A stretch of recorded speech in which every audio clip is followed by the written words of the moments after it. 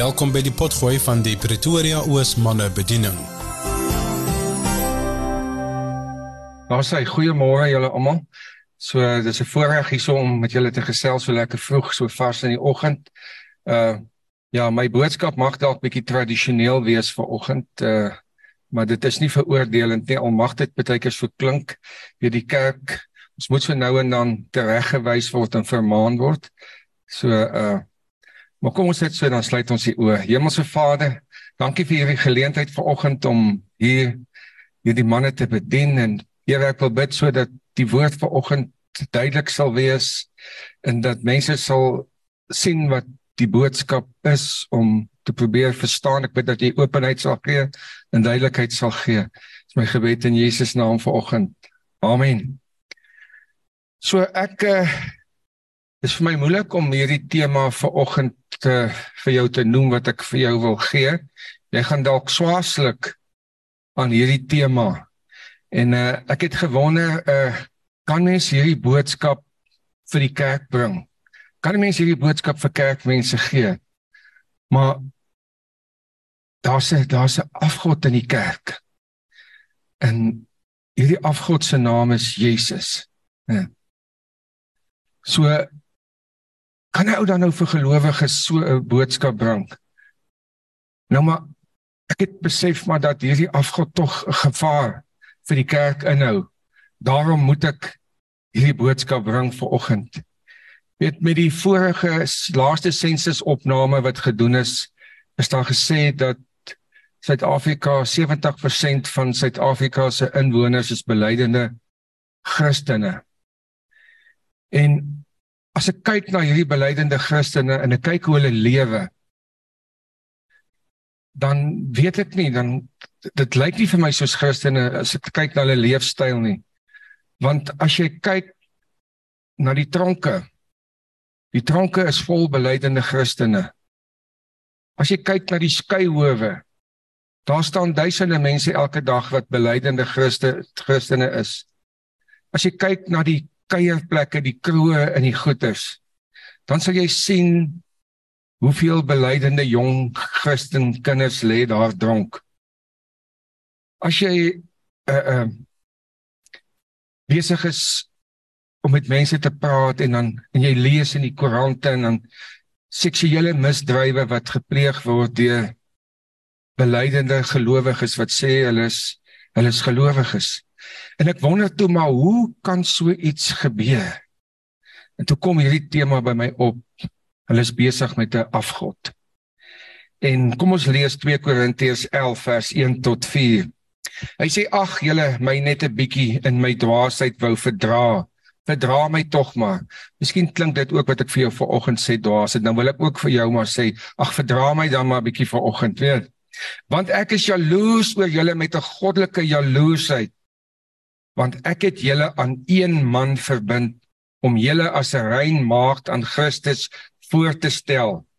Maar ek vrees dat net soos die slang Eva deur sy listigheid bedrieg het, julle sinne so miskien bedorwe kan raak, vervreemd van die opregtheid teenoor Christus. Want as iemand kom en 'n ander Jesus verkondig as wat ons verkondig het, of as julle 'n ander gees ontvang as wat julle ontvang het, of 'n ander evangelie as wat julle aangeneem het, laat julle dit goed geval.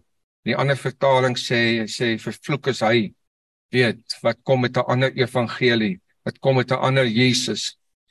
So met ander woorde, Paulus praat hier so en dan sê hy, daar's 'n ander Jesus. So iets wat nie die oorspronklike is nie, is 'n valse, is 'n afgod. Dit wat nie die ware gees is 'n valse gees. Dit wat nie die ware evangelie is nie, is 'n valse evangelie. Hy sê, so pas op, as daar mense kom met 'n ander Jesus, as hulle kom met 'n ander evangelie, as julle 'n ander gees ontvang, as wat julle ontvang het toe ons vir julle gebid het. En dan sê 1 Johannes 5 vers 21, sê vir die mense, my kinders, bewaar julle self van afgode. En 1 Korintiërs 10 vers 14 sê, daarom my geliefdes, plig by die afgode. So ek wil vanoggend met julle praat oor hierdie afgod wat in die kerkwêreld is. Daar word gepraat baie keer oor afgode, daar word gepraat oor Mammon, daar word gepraat oor Bacchus. Mammon is die geldgod, Bacchus is die drankgod. Daar word gepraat van die dobbelgod, daar word deesdae gepraat van 'n sportgod. So daar is so baie gode waaroor ons kan praat, afgode. Maar ek wil met julle vandag praat oor 'n afgod waarvoor ons versigtig moet wees. En dis 'n afgod met die naam Jesus. Nou daar is sommige mense wat Jesus hanteer soos 'n afgod. Maar ons moet nou onderskei tussen die waaragtige Jesus wat in Galilea geloop het, wat gesterf het en opgestaan het, die een wie ons aanbid, en die valse Jesus. Nou die Bybel gee vir ons 'n beskrywing hoe 'n afgod lyk in Psalm 135 vers 15 tot 18. Hy sê, die afgode van die heidene is silwer en goud, 'n werk van mensehande. Hulle het 'n mond, maar praat nie. Hulle het oë, maar sien nie. Ore het hulle, maar hoor nie. Ook is daar geen asem in hulle mond nie. Die wat hulle maak, sal net soos hulle word. Elkeen wat op hulle vertrou. Nou kom ons kyk hoekom ek sê daar sommige mense wat Jesus soos 'n afgod hanteer. Want Psalm 135, die 16de vers sê, 'n afgod het 'n mond, maar hy praat nie. Daar's baie belydende Christene wat sê dat Jesus praat nie meer nie. Jesus het stil geword. Hy 2000 jaar terug ophou praat. Die ding is, hulle luister nie na sy stem nie. Daar's dinge in hulle lewens wat sy stem doodgemaak het. Hulle kan nie sy stem hoor nie. Nou sê hulle, hy praat nie meer nie. Maar daar's duisende gelowiges wat sê dat die Here elke dag met hulle praat. Hulle hoor sy stem elke dag. Hy is nog 'n pratende God. Nou, die Here praat met ons. Hy praat met ons deur sy Heilige Gees, hy praat met ons deur sy woord, hy praat met ons deur sy diensknegte, hy praat met ons deur die natuur, hy praat met ons in ons gewete, hy praat met ons deur jou in jou denke, begin hy met jou praat. Hy sê selfs as die Heilige Gees in julle kom woon, sal hy julle lei. So, hoe lei hy iemand as jy nie met hom kan praat nie? Hy sê julle vertroos. Hoe troos ek jou as ek nie met jou kan praat nie? Hy sê hy sê julle leermeester wees. Hoe leer hy jou as hy nie met jou kan praat nie? En hoe word ons vermaan en tereggewys as hy nie met ons kan praat nie? So ons het nog steeds 'n pratende God, maar daar's mense wat hom hanteer asof hy nie kan praat nie. So hulle luister nie. Nou 'n afgod het oë, maar hy sien nie. Psalm 135 vers 16. So hy het 'n mond, en hy praat nie, en hy het oë en hy sien nie. Nou, daar's mense wat ook glo dat hulle sê hulle is belydende Christene, maar hulle hanteer Jesus asof hy blind is, asof hy nie kan sien nie. Dit waarmee hulle besig is.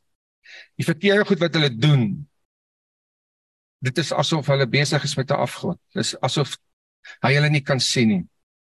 As jy kyk wat belydende Christene doen, hoe oneerlik belydende Christene is in besigheid,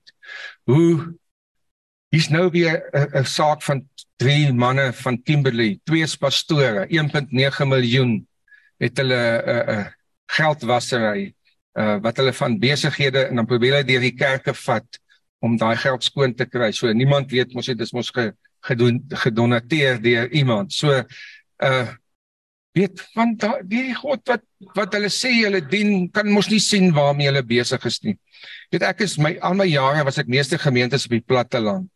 En dan baie van daai mense het buiteegtelike verhoudings gehad. En partykeer, as jy ry, dan sien jy, daar as die ou jou kar sien aankom, dan sien jy hy's besig daar, ietsie langsom op die sien, dan is hy besig om sy skelmpie in te druk, want hy het gesien, hier kom die pastoor.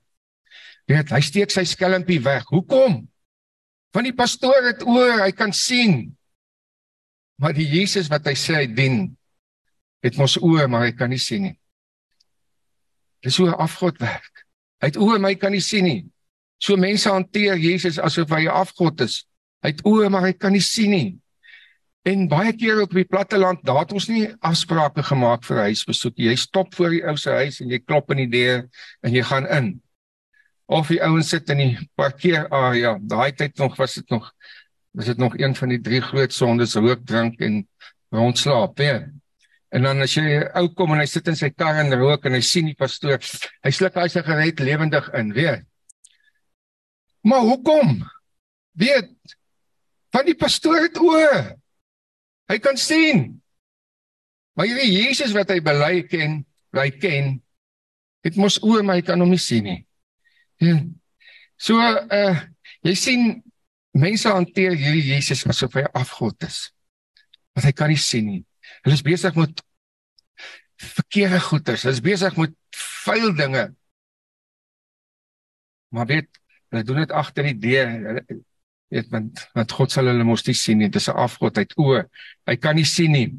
Nou as ons weet, dat die Here se oë hierdie wêreld deursoek, om te kyk, wie regverdig voor hom wandel, as ons net weet dat hy die God is, wat eendag die lewende en die dode sal oordeel, dan sal ons 2 keer dink, voordat ons besig raak met goed, wat hy nie goedkeur nie. En dan is daar mense wat hierdie afgod en hulle self bluf. Hoe bluf hulle hierdie afgod? Weet jy wat? Hulle steel van hierdie afgod. Hier van mense hou nie van hierdie ene nie. Mense steel van hierdie afgod. Die einde van die maand, as hulle geld kry, py kry, dan maak hulle met daai py net wat hulle wil. Die woord sê, ons moet 'n 10de vir die Here gee. Ag, daar is Ou Testamenties. Die ouens wil deesdae vir hulle 'n afgod maak. 'n Afgod is die werk van mense aan. Hulle maak hom soos hulle hom wil hê. So ons wil vandag die woord vat en hom maak soos ons hom wil hê, soos wat hy ons sal pas. En hy sê in Maleagi 3 vers 8, hy sê, mag 'n mens God beroof, want julle beroof my, en julle sê, waarin het ons u beroof?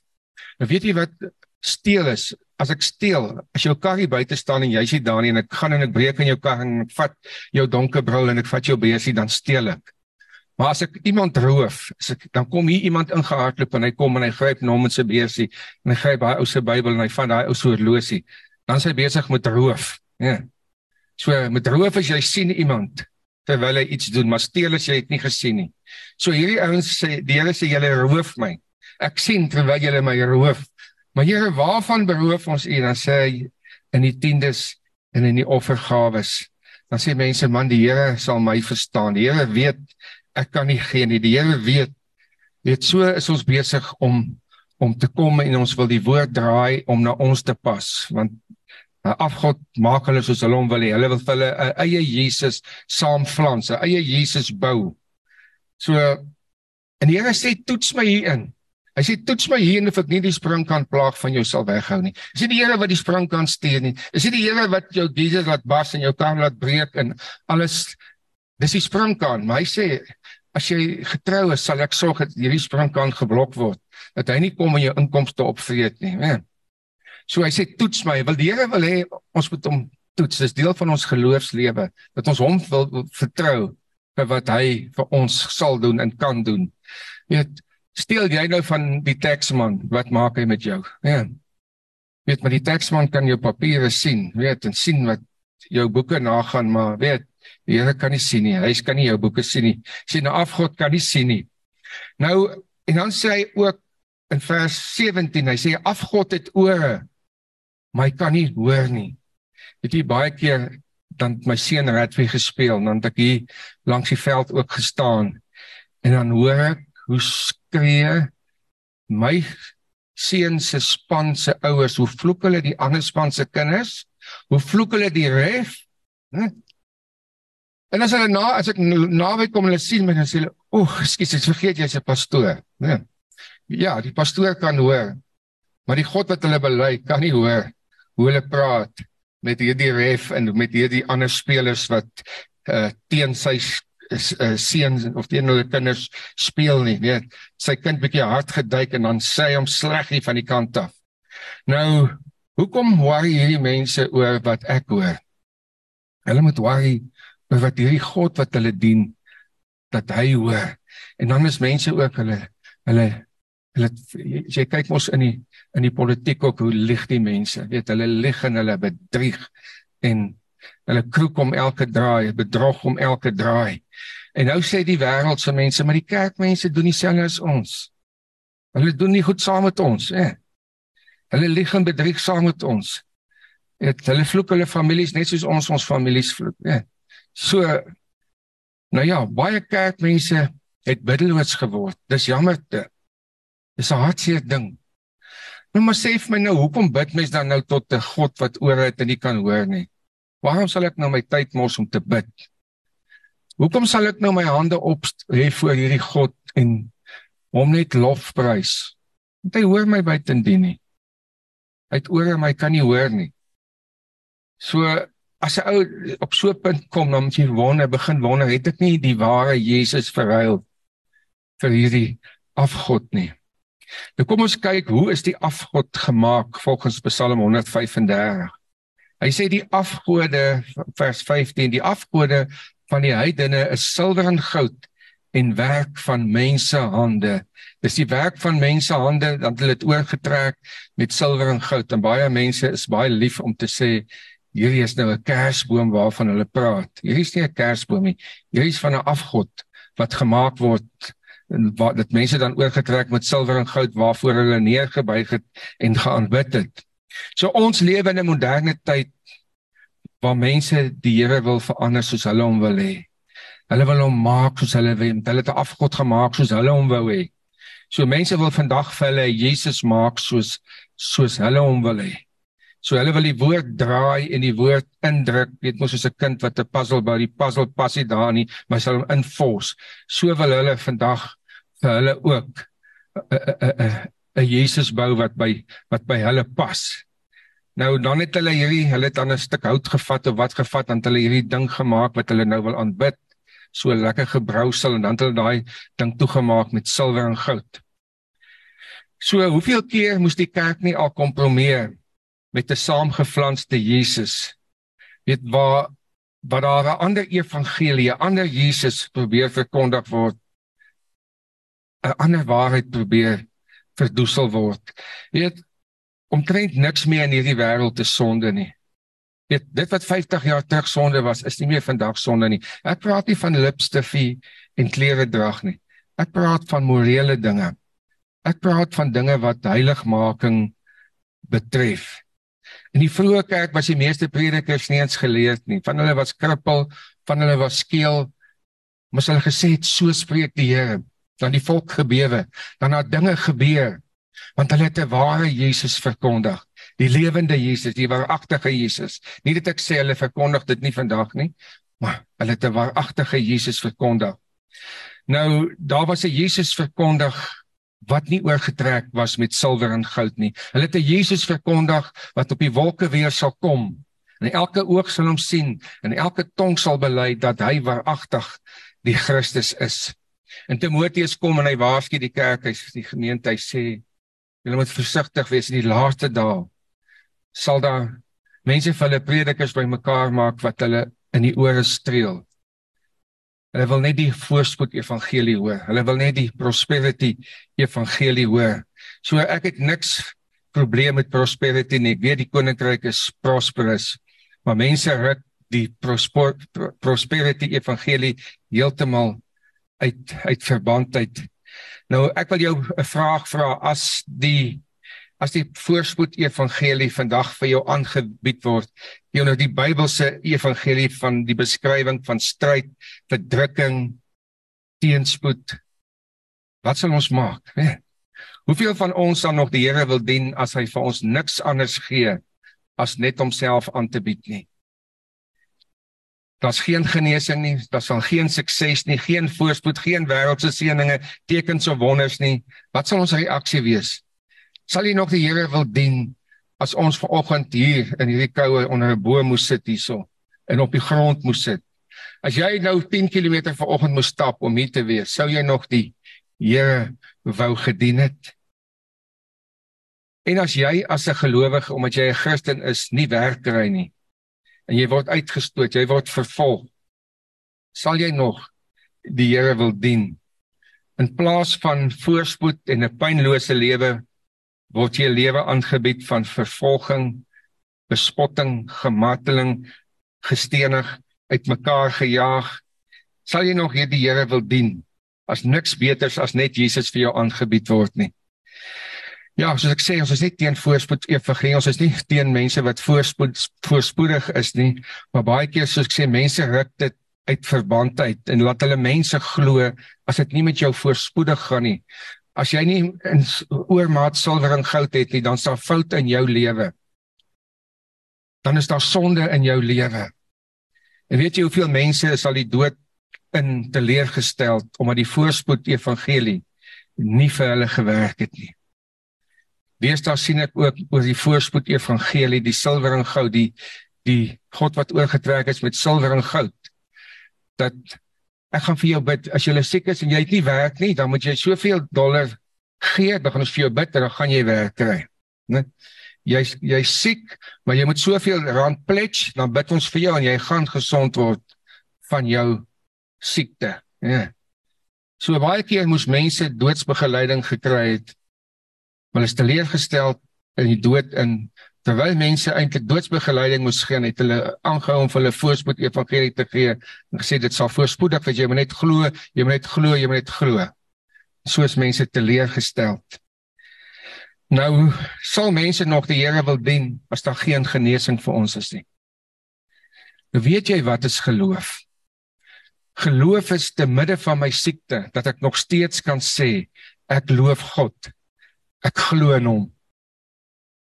Geloof is te midde van my swaarkry, te midde van my ellende, te midde van my stryd, te midde van my armoede, dat ek nog steeds kan sê, hy is koning van my lewe.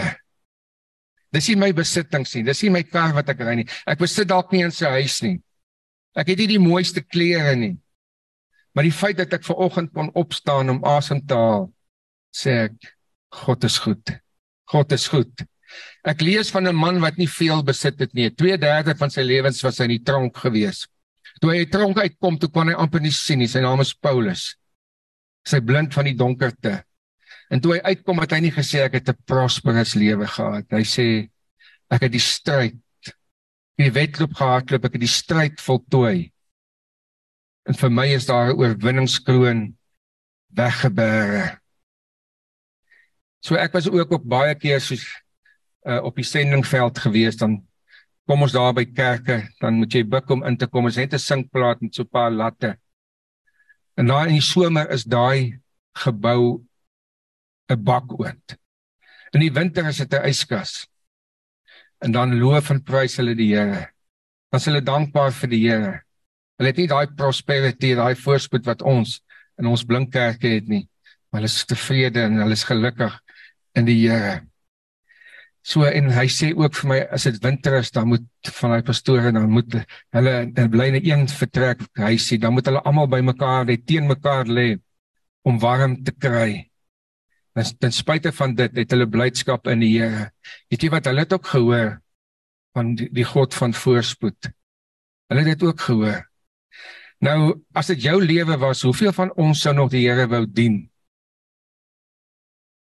As ons nie al hierdie wonderlike goed het wat meeste van die mense het nie. Wie sal nog die Here dan wil dien? Nou mense word soos die afgod wat hulle aanbid. Psalm 135 vers 8, en hy sê, die wat hulle maak, sal net soos hulle word, elkeen wat op hulle vertrou. Nou, die Bybel sê, wanneer ek die Here aanneem, dan word hierdie liggaam 'n tempel van die Heilige Gees, en die Heilige God kom woon binne in my. Hy verander my. So ek wil dan word soos hierdie God wat ek dien. Jy word soos hierdie God wat jy dien. As jou God heilig is, dan word jy heilig, want jy wil wees soos wat hy is. Nou ek wil 'n storieetjie ook vertel. Daar was enige man wat in die myn gewerk het, steenkoolmyn. Dit was pikswart van die roet van die steenkool, en daar was modder in die bek van die myn, want dit het gereën. En toe hy uitkom, moes hy na die kantoor toe gaan, van die myn af, maar daar lê 'n groot poel modder, maar dit is ver. Nou moet hy dink, moet hy om hierdie modder loop, of moet hy deur hierdie modder loop? Weet, want hy is buitendien vuil. So, en hy besluit, maar ek is vuil, wat gaan dit maak of ek nog vuiler is? En hy loop deur die modder. Ja. En dit is presies ook so, wanneer mense se lewe vuil is, wanneer mense baie sonde in hulle lewe het, ag hierdie een sonnetjie nog, ek stap maar deur en ek gaan maar aan.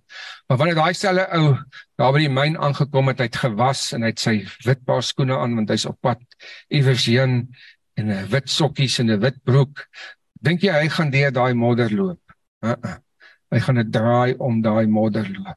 En dis presies wanneer jy weet dat jou God heilig is en jou God het jou skoon gemaak, dan loop jy draaie om die modderpoele van die lewe. Jy loop draaie om die sonde van hierdie lewe. Ja, die Bybel sê in die laaste dae, die wat rein is, sal reiner word, en die wat vuil is, sal vuiler word. Die ding is, weet jy wat, hoekom dit baie keer so gaan, hoekom daar nie altyd lekker onderskeiding tussen die kerk en die wêreld gemaak kan word nie. So wat baie van die kerkmense besig is met 'n saamgeflanste Jesus. Hulle is besig met 'n afgod. Want die wêreld sê ons is net so skelm. Ons is net so bedrieglik. Ek praat nie van almal, die meeste van die ouens, ons hoor hierdie goed gedurig deur. So nou die groot probleem is omdat mense word soos die God wat hulle aanbid. So hierdie mense wat in die kerk sit en sulke vuil dinge doen en steel en seksuele losbandigheid, buiteegtelike verhoudings, weet hulle steel geld waar hulle kan, hulle doen. Jy word soos die God wat jy aanbid. So is hierdie mense nie dalk besig met 'n afgod. Want jy word soos daai God wat jy aanbid. As jy die ware en die Jesus aanbid het, sou jy geword het soos hy is. Jy sal word soos die God wat jy aanbid, hy sê die woord dit. En weet julle wat nog? Jy het nie 'n kruis nodig om die afgod Jesus te volg nie. Maar as jy die ware Jesus volg, dan moet jy jou kruis opneem. Kom ek lees vir julle Matteus 16 vers 24. Toe sê Jesus vir sy disippels, as iemand agter my aan wil kom, moet hy homself verloon en sy kruis opneem en my volg. Daar was 2 paas wat gepraat het, en die een pa begin praat oor sy seun. Hy sê vir die ander pa, weet jy wat, my seun kos my verskriklik baie geld. My seun is nou op universiteit, sy boekgelde, sy klasgelde, dit kos baie. En dan moet ek nog vir hom 'n woonstel hier. Die woonstel kos 'n klomp geld. Dan moet ek nog vir hom 'n kar kry wat hy moet van sy woonstel af universiteit doen, is brandstof en dis kos. Man, hierdie seun van my kos my 'n klomp geld, weet. En hierdie een pa sit net so en hy luister en daar's trane in sy oë. En hierdie ou sê vir hom, wat kos jou seun jou?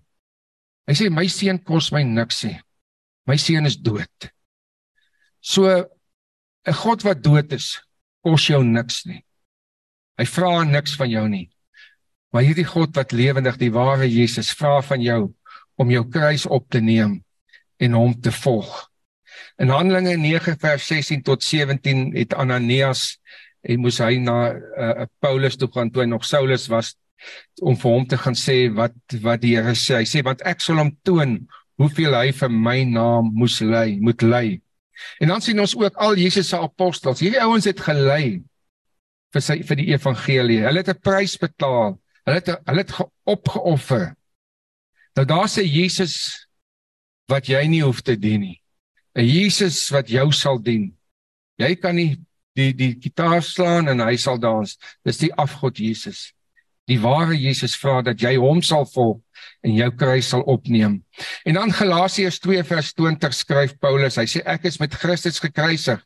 Ek leef nie meer nie, maar Christus leef in my. En wat ek nou in die vlees lewe, lewe ek deur die geloof in die Seun van God wat my liefgehad het en homself vir my oorgegee het. En dan met 'n afgod Jesus het jy nie 'n kruis nodig nie, maar jy kan lewe net soos jy wil lewe. Nou daar's 2 vriende gewees. Daar was 'n hoenderhen met die naam van Rainbow gewees, en dan was daar 'n vark gewees met die naam van Sparrow. Nou Rainbow en Sparrow was baie goeie vriende. En eendag toe loop Rainbow en Sparrow so deur die straat, en hulle kry 'n klomp kinders wat bedel. Arm kinders. En hulle sien maar hierdie kinders het daar laas geëet. En Rainbow raak toe emosioneel. En Rainbow gaan na Sparrow toe en sy sê vir Sparrow, Sparrow, ek het 'n blink idee. Sparrow, kom ons gee vir hierdie hongerkinders 'n lekker boerebreakfast met spek en eiers. Sperrit het so rukkie stil gebly en gesnork, en hy sê toe vir Rainbow, weet jy wat? Van jou gaan dit nie 'n groot offer vra nie. Van jou gaan dit net 'n paar eiers vra, dat jy iewers gaan in 'n paar eiers lê. Maar van my gaan 'n totale commitment verg. Ek sal my lewe moet gee, sodat hierdie kinders spek en eiers kan eet. So nou die vraag is jy dalk 'n Rainbow Christen, een wat net so nou en dan vir die Here 'n eier lê, of is jy soos 'n, ek wil nie sê vark Christen nie, maar een wat jou hele lewe commit vir die Here. So ek gaan afsluit met 'n storie van Arthur Burns. Nou Arthur Burns, die ouens wat die politiek gevolg het jare gelede, hy was die voorsitter van die Federale Reservebank in Amerika gewees. Hy was 'n Jood gewees. Hy was ook ambassadeur in Wes-Duitsland en hy het baie geweet van die ekonomie. Hy was 'n ekonomiese raadgewer vir baie van die Amerikaanse presidente, vanaf Dwight Eisenhower tot by Ronald Reagan. So sy opinie het baie gewig gedra. So hy was 'n man met invloed gewees. En daar was weekliks 'n informele Bybels bidsessie gehou in die Withuis. En weet die ou, hy kom toe hierdie oggend aan om hierdie Bybelsessie by te woon. En die ouens weet toe, hulle die ander ouens het nooit geweet hoe om vir Dwight te hanteer nie, want omdat hy 'n Jood was. En toe is daar 'n ou wat die sessie lei wat nie weet van dat Arthur Burns 'n Jood is en hy vra toe vir Arthur Burns of hy nie asseblief 'n gebed sal doen met afsluit die Withuis is 'n gebedsessie sal afsluit nie. Hy sê toe ja. En toe begin al die manne rondkyk, wat gaan nou gebeur? En hy sê vir die manne, vat hande. En hy bid toe hierdie volgende gebed. Hy sê, Lord, I pray that you bring Jews to know Jesus Christ. I pray that you would bring Muslims to know Jesus Christ. Finally, Lord, I pray that you will bring Christians to know Jesus Christ. Weet, hierdie boodskappe het my geïnspireer as gevolg van dat ek sien wat in die kerkwêreld aangaan. Dat ek sien hoe mense lewe, hoe gemeentelede lewe, hoe pastore en dominees se goed lewe. Weet, en hulle doen skade aan die koninkryk van God. En dit het my laat besef, as ons besig is met die ware Jesus, sal hierdie goed nie gebeur nie. Hoe kan 'n mens, as jy weet jy dien die ware God, goeders doen waarvan hy nie hou nie? Ek wil heilig word soos wat my God heilig is. En ek word soos hierdie God wat ek dien. So ons sien, hierdie ander gode het nie asem in hulle nie. Daar is nie lewe in hulle nie. Jy die valse Jesus dien, dan gaan nie lewe wees in jou nie. Die ware Jesus is hy wat lewe bring in jou. Kom ons sluit die oë. Hemelse Vader, dankie. Dankie Here, dat ons die Heilige Gees het. Die Heilige Gees daar is om ons te leer, om ons te lei, om ons te onderrig, om ons ook te vermaan en ons tereg te wys. As ons verkeerd doen, as ons verkeerd optree, as ons dinge doen wat U koninkryk skade doen. Vader, ek wil bid dat hierdie manne vanoggend net die hart sal raak sien waar agter dit wat gelei het tot hierdie gesprek vanoggend. Vader, en so bid ek, Here, dat daar 'n nuwe vuur in die kerk sal kom, 'n nuwe verligting, dat mense sal kyk en sal sien en hulle self vra, is hulle nog besig met dit waarvan die Bybel praat? Is hulle nog besig met die ware Jesus? Of het hulle nie dalk aan die slaap geraak en die ware Jesus verruil vir 'n afgod nie? Here, baie keer dan behandel ons en ons tree op in ons oortredinge asof ons God nie kan sien nie. Ons God kan nie hoor nie, ons God kan nie praat nie, asof ons God eintlik dood is of hy nie bestaan nie. Here, maar bid dat die Gees ons altyd bewus sal maak van die lewende God wat ons dien. En ek bid vir herlewing in elkeen van ons harte wat hier sit. In Jesus naam. Amen. Dankie dat jy saam met ons ingeskakel het. Hierdie was 'n potgooi van die Pretoria Oos manne bediening. Tot 'n volgende keer, bly geseënd.